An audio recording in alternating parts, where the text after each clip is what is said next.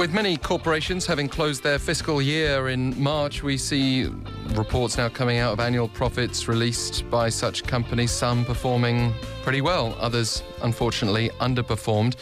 On today's Glossary, we'll look at something called the earning surprise related to such reports. Cho Jooyeon. Good morning, Alex. So an earnings surprise occurs when a company's reported quarterly or annual profits are above or below analysts' expectations.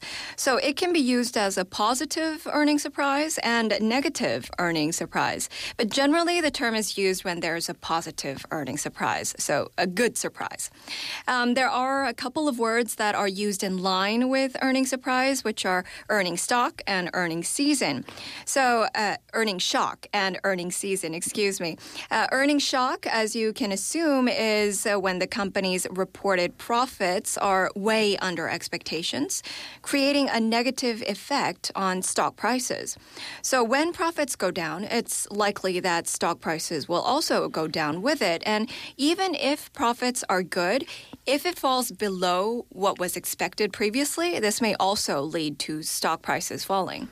Well, that all makes sense. What about earnings season? Well, this refers to the period in which most U.S. companies report their annual profits, and the term has traveled to Korea as well. And the term is being used in the Korean stock market for the period in which the majority of companies announce their annual or quarterly reports.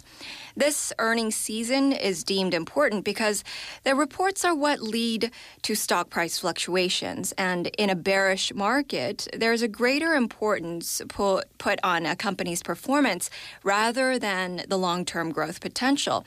So stock prices become much more volatile. Right, so that earnings season doesn't refer to a period of the year when companies are able to do particularly well. It's just a referring general to these term. reports. Yes.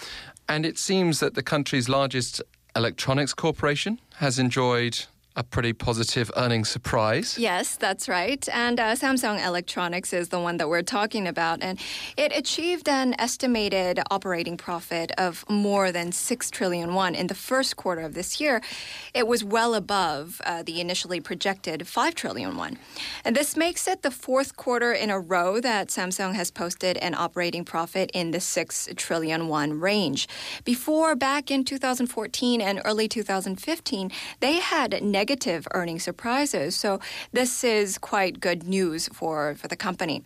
And it seems that the main reasons for the earnings surprise is the strong sales of the Galaxy S7 smartphone, coupled with an advantageous exchange rate for the company. Samsung unveiled the Galaxy S7 on March 11th, and this model is selling over 2.5 times better than the previous one, the S6. So much for those predictions that smartphones were going to fall in popularity. Yes, exactly. I mean, it could happen, but that's right. Not right now. Maybe in the longer term, but it doesn't seem like it's happening right now.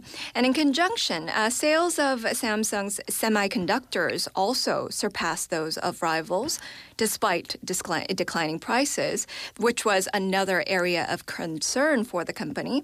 But this was thanks to demand for premium products like 3D NAND chips and system semiconductors. The won has also been weak since the beginning of this year, and this has also led to hundreds of billions in added profits for Samsung. Meanwhile, consumer electronics for the company are also faring well thanks to demand for premium products like the SUHD TVs ahead of the Euro 2016 football matches slated to be held in June. So I guess a lot of people want to see their football matches in high resolution. I honestly feel like some TVs can be too high res, though. Sometimes, yes. It hurts your eyes even. Yeah. I quite like the soft Hollywood movie. Or Korean movie, wherever it happens to be made. But another issue here, I feel that we need to be sharing some of this wealth. It's all very well to have earnings surprises, but when you're talking about 6 trillion won, definitely. Let's see that either go into new jobs, boosted wages, or both, in line with some of the economic discussions we've recently had on the show. Cho Jooyeon with today's Glossary. Thank you. Thank you, Alex.